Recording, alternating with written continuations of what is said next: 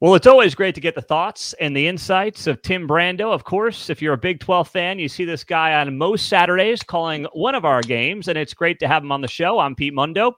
Thanks for joining us on Heartland College Sports, whether it's on YouTube, the podcast, or one of our radio affiliates. Great to have you on board. Tim, let's just start off with this offseason, which has been dominated by expansion talk, Big 12 rumors, who's coming, who's leaving the Pac-12. How would you assess what we've heard for what's going on, like 3-4 months now of expansion chatter?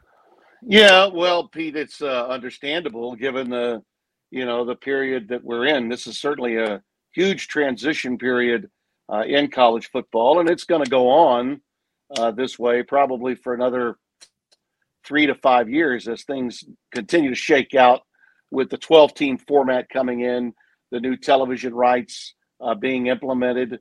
As they will be, not this year, but next, for all the different leagues. And that'll be true. And obviously the hot story now is whether there will be television rights for the Pac-12. And that's put us in a little bit of a hold pattern with regard to realignment. I think that Brett Yormark is the most prepared to make the most moves, but it all hinges and depends on whether the presidents of the schools in the Pac-12 that are in peril manage to get in before the clock strikes midnight with a TV deal. And if the Pac-12, if George Kliavkoff cannot do that, then I think Yormark's welcome wagon in the Big 12 will start a chain of events that will lead to movement both in the Big 12, the Big 10 potentially. Because I do think some Pac-12 teams could be moving into the Big 10 as well if the Big 12 moves that we foresee take place. And then, of course, the whole Mountain West to possibly salvage some of what's left of the Pac-12. All that looms largely in all of this right now. So when you look at it, Tim, the Pac-12, I can't figure out what their leverage is, if any. I mean, it's a soft economy right now. You're the last conference to market. You can only play late-night games. You can't get in the 11 a.m. Central slot, which has become pretty darn valuable to these TV networks. So, if you're Kliavkoff, what is the leverage there, if any, and what kind of cat and mouse game do you think he's ultimately playing with, whether it's ESPN, Fox, Apple TV, some of the other folks we've heard talked about? Well, he has more leverage than maybe you think, Pete, even though the economy is soft, no doubt about it. The landscape is soft. A lot of television dollars have been spread into two major conferences, and we know about that. The Big 10 and the SEC are the big kahunas. But the Big 12 also landed itself, I think, as good a deal as you could have possibly hoped for, to think that its member institutions are going to get more money without Oklahoma and Texas being members of the conference than they did when they had them. But live sports television, live sports television is still of great value. The networks, the over-the-air networks, are just not doing well in prime time anymore. Most of the great dramatic and even comedy television really is found on pay television. All the Emmy Awards for dramatic TV are being won by Netflix, Paramount Plus, Peacock. That's where they go. So the lifeblood, the company I work for, Fox, was, I think, the first over-the-air network to say, okay, we are foremost a live sports football, primarily, network. Started with the 1994 move of the NFC to Fox from CBS. I remember that all too well because a lot of CBS talent left to go to Fox. It created opportunities for me, and I slid in and hosted college football and called college football, the NFL, and the NCAA tournament for 18 years at CBS before going to Fox back in 2014. So that was a visionary move on the part of Rupert Murdoch and the Murdoch family. Now, if you look at what Fox is all about, just in the last decade, they've built this college football portfolio to be maybe as close to the standard set by the NFL as an over-the-air network could. ESPN basically owned the sport, with CBS having the SEC and NBC having Notre Dame, but basically everything else was with ESPN. Now Fox has said, wait a minute, we're going to be as big of a player as ESPN is, and they are offering the stiffest challenge. But what they're doing is primarily on network TV.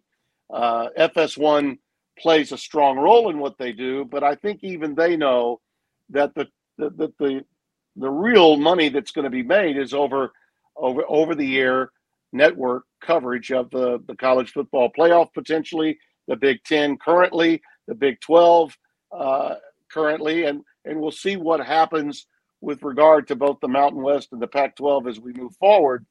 But there's no question that in the new CFP, when the new deal is done, and those negotiations are really ongoing, and will probably get really ongoing even more so once we get this football season underway, you can bet that ESPN's going to have company in the ownership rights for college football. Now, whether that's just from Fox or from the Fox consortium, which includes both NBC and CBS with the Big Ten, that deal, I mean, it was incredible to see that the Big Ten actually made a conference deal with the deal actually orchestrated by its network partner, Fox.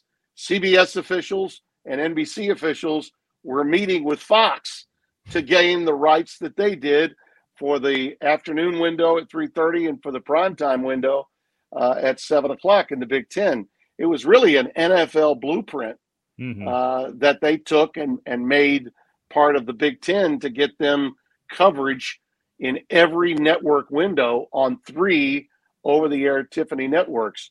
Pretty unique when you consider that the SEC is bought and paid for solely now by ESPN, ABC, Disney, their family of networks. So it's interesting. But there's no doubt that the 12-team playoff will have more than one network partner. And by that, I mean ESPN, without question, will not own it all. And either Fox or Fox and family, so to speak, will have another piece of it. So we'll see. It's interesting times, no doubt about that. Now, interesting times, and one of the guys that's making it interesting to me, Tim Brando, is new Big 12 Commissioner Brett Yormark. You've been around this sport for your entire broadcasting career, as you just noted there. Mm-hmm. How much has Yormark changed some of the conversations around not just the present landscape of college sports, but also where college sports is going in the future, down the road? Well, he's forward thinking. And I think that that's what you have to be if you're a commissioner in college football today. And it's noteworthy, in my opinion, that someone with his background, not someone that had been in athletic administration, got the job. We have now seen, just in the last year, the last 12 months, the Big Ten hire a commissioner that had no background with regard to sports administration, but an entirety of background in television.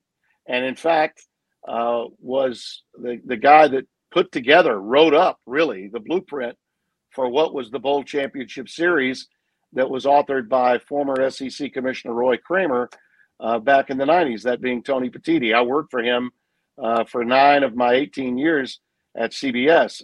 And Tony understands television and college football's role in television as much or more than anybody I know. And he gets that job. So then you see Jack Swarbrick, who did have a place at the table as an athletic director for Notre Dame that was the equivalent of a commissioner of the other conferences. So Notre Dame could always know they had a seat at the table. He decides to resign. Who do they replace him with? The former head of NBC Sports, Kurt Bevacqua. So it's television that's driving the future of college football as it relates to the way people are going to be watching it over the next 25 years. And Brett Yormark understands that aspect of the business, and it's why the Big 12 hired him. My bosses, one of them in particular, Eric Shanks, knows Brett Yormark very well from his days at NASCAR. I've not met Brett, but I really respect him, and I look forward to meeting him. I'm sure I will during the course of the upcoming season.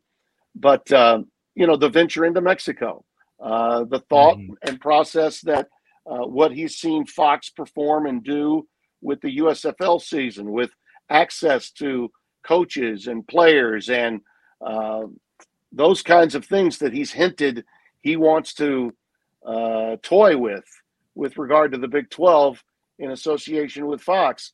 Those are all things I'm sure he and my boss have discussed, or he would not have mentioned it through the course of the offseason. Those are progressive moves, and it's a way to channel additional revenue. You know, finding additional revenue streams is still important to the Big 12 because although they got a great deal from Fox and from ESPN, it doesn't measure up to the same numbers that either the Big 10 or the SEC have, which is understandable. But in order to compete, you need what? More revenue streams. Mm-hmm. So he continues to search for those. And this move into Mexico, I think, is one way of doing it. And there are going to be other ways for those schools to make additional revenue so that they can compete at the highest level of college football. Tim Brando, of course, Fox Sports is joining us here, talking to him through our radio affiliates, of course. Appreciate you guys, YouTube, podcast as well. Just hit that subscribe button. Tim, you have an interesting angle here because you do Big East basketball, of course, as well. And, you know, there's this chatter about maybe a team like UConn having some interest in the Big 12 and vice versa. Brett Yormark wanting to possibly poach, or should we say take Big 12 basketball and sell it separately to the TV networks from Big 12 football. His thought is that college basketball is undervalued on the open market. Does that make sense from a TV perspective to potentially break out basketball from football and pay for them separately? Well, let me say this, okay? And again, I just mentioned a moment ago who I work for. and we do have a deal with the Big East. And I don't want to speak out of turn because it doesn't fall under my job description. I could give you the old it's above my pay grade cliche line. But the Connecticut thing, the Gonzaga thing, you know, those both came up, you know, with Brett Yormark. Mm-hmm. And it, again, is another example of the forward-thinking nature that Yormark has. I will say this, knowing what I do know about the new Big 12 deal that we have at Fox, in the past deal, we only did football. We didn't get any of the basketball, which is another story for another day, perhaps. The people in charge at Fox chose to pass on it. I wasn't there then, but boy, in my opinion, they should have never passed totally on Big 12 basketball because the Big 12 brand in college basketball is every bit as strong as the Big 10 brand is in football. So it's of great value. And that new deal, as you know, will go into play. And I'll be excited to get back to places like Lawrence, Kansas, into Fort Worth, down to Baylor and Waco to get to call some games. I live in Northwest Louisiana, and it would be nice to get to a game that I didn't have to take 2 airplanes to get to. So I wouldn't mind at all getting back into Big 12 basketball. But again, just to underscore the importance of what Yormark is doing, he's right. College basketball, especially its regular season television, has been to some extent devalued. And it's really not television's fault. It's really college basketball's fault. Having the NCAA tournament when they have it, starting the season when they do in November, and having it cross through the holidays, through college football, and really the NFL now being done in February leaves college basketball's regular season in a lurch. We only have about 2.5 to 3 weeks of regular season, and then all of a sudden it's the NCAA tournament. So it's not college basketball lost a lot of its regular season value because of the way the calendar shapes up. I really think it would be great if March Madness were forced to move, and it's not going to happen until the new deal is put in play in 2032. You know, that Turner CBS deal lasts that long. But once that deal is over, I'd love to see March Madness happen in late March, but we should move back the Final Four to mid-April. Not worry about the Masters getting started when the Masters has to get started. I think shoehorning college basketball in that way compromises their regular season. So, again, to Yormark's point, I think he's right. Anything you can do to make the regular season more valuable, in my opinion, moving it back. We shouldn't play a college basketball game, in my opinion, until after the 1st of December. I don't think we should have any bet. You can have it during the holidays. I'm fine with that. But playing these games in early November, these Battle of Atlantises, again, that's a part of ESPN buying up the sport with additional games that the NCAA allowed college basketball to have. We need to find a way to make college basketball's regular season more valuable. And in my opinion, that's the way to do it. Connecticut would be, to answer your original question to some extent, and maybe not get into hot water with my friends at the Big East, who I love. Connecticut does have a Division I football program. And most of the Big East programs have Division III programs if they have football at all. Whether that works for Connecticut, I don't know. Connecticut's in the red. Their athletic department has struggled, but it was also a magnificent move for them to get into the Big East. You saw what happened. Shortly after they get there, boom, their team gets a national championship for the first time since Calhoun was there. So that move, while it was condemned by many, because they in effect threw football under the bus to have to play as an independent, but their football team flourished. They got into a bowl game last year, and of course the Huskies won the national championship. The fact that there is any interest from the Big 12 in them kind of says what a success story Connecticut was at a time when a lot of people lampooned them for doing what they did, leaving the American and going to the Big East and forcing their football to be independent. But yeah, all those things that they're discussing that Yormark has brought up are byproducts of his trying to create additional revenue streams. And as a businessman, you can't blame him for that. No, you can't. So, Tim Brando, which of these 4 new Big 12 schools, BYU, Houston, UCF, Cincinnati, as we look to the football season here, having 14 teams this year, which road trip is Tim Brando looking to make, or is that contingent on the shortest plane flight for Tim Brando? Well, how about a drive? A drive. I'm 4 hours from Houston, 4 hours from Waco, 3.5 from Fort Worth. I have made the drive to Lawrence. I think I'd prefer to fly, but if I have to drive because weather's bad in DFW, I know how to do it. I've driven that far. I did during COVID. I think during football season, without question, being in Houston at that new stadium of theirs will be a lot of fun. Okay. Also, going to BYU, some of the first games I ever called for ESPN back in the mid to late 80s were in Provo on Thursday nights. And, shortly after they had won the national title with Robbie Bosco in the 88, 87 seasons, I went in with Vince Dooley to call some games in 89 as well. That is a great environment that you have there. It also, BYU brings not just a national audience, but an international audience to the Big 12. A lot of eyeballs will be watching more Big 12 football because of the presence of BYU. UCF, my goodness. Orlando, I'm down for that anytime.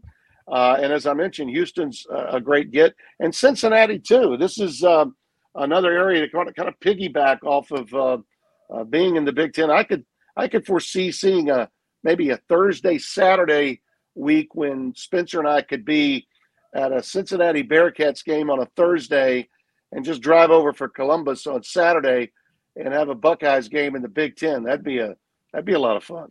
That's a dream weekend right there, Tim. That's pretty darn good.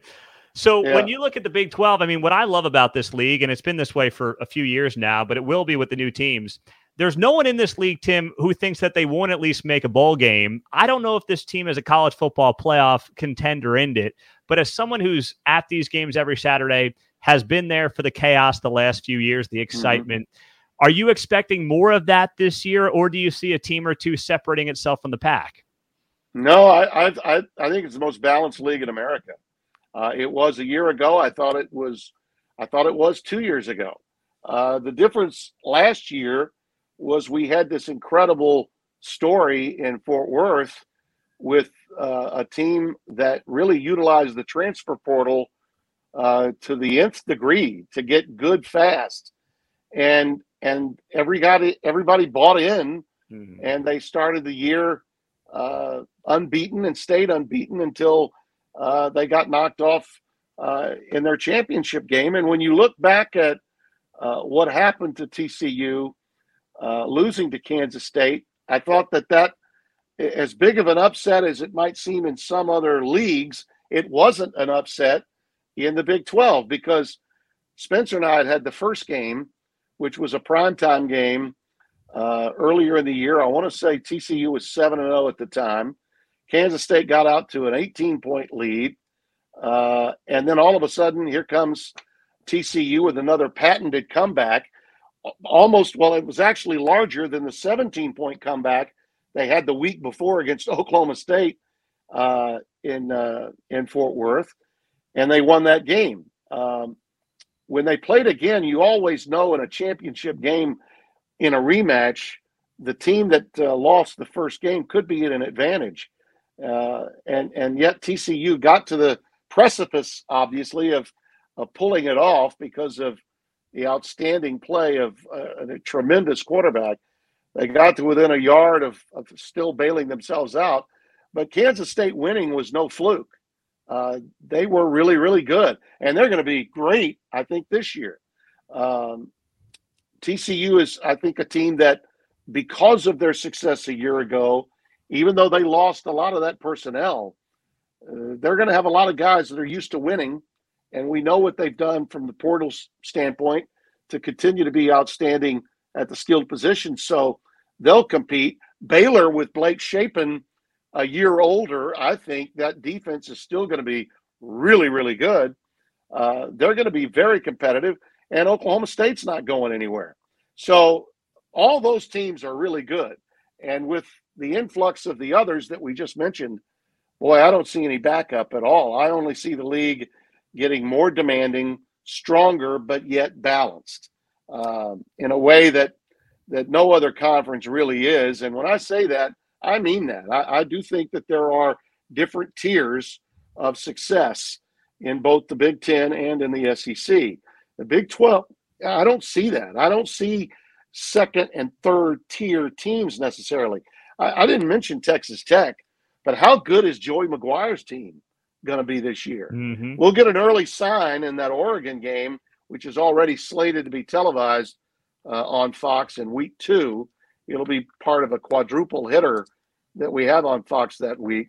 The Colorado game, I think, is the first one. That one would be against Nebraska. And then there's 3 other games that are all really good, including USC and Stanford, Texas Tech and Oregon, and another game that escapes me for the moment. But all 4 of them are really, really good games. And that'll be a quadruple hitter that we have. And that Oregon-Texas Tech game in Lubbock will be one hell of a shootout. It will be. Can't wait, and can't wait to be, of course, watching and listening to Tim Brando calling those games right around the corner. Many of us already counting down to college football season on Heartland College Sports. I'm Pete Mundo. Thanks to our radio affiliates carrying the show as always, YouTube, podcasts. You guys know what to do. Hit that subscribe button.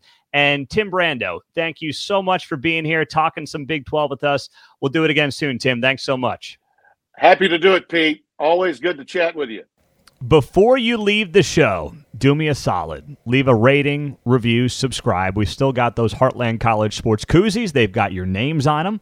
All you have to do is hit the 5-star rating and review, and then send me a screenshot to Pete Mundo, Mundo, at heartlandcollegesports.com. We'll get you hooked up to keep the beer cold on the lake at the beach all summer long. So appreciate you guys doing that. It helps us tremendously as we get ready for a big college football season. So thank you for taking 30 seconds out of your day to do that for us. And that's why we've got a nice thank you for you. Appreciate all you do. We'll talk to you soon. Take care.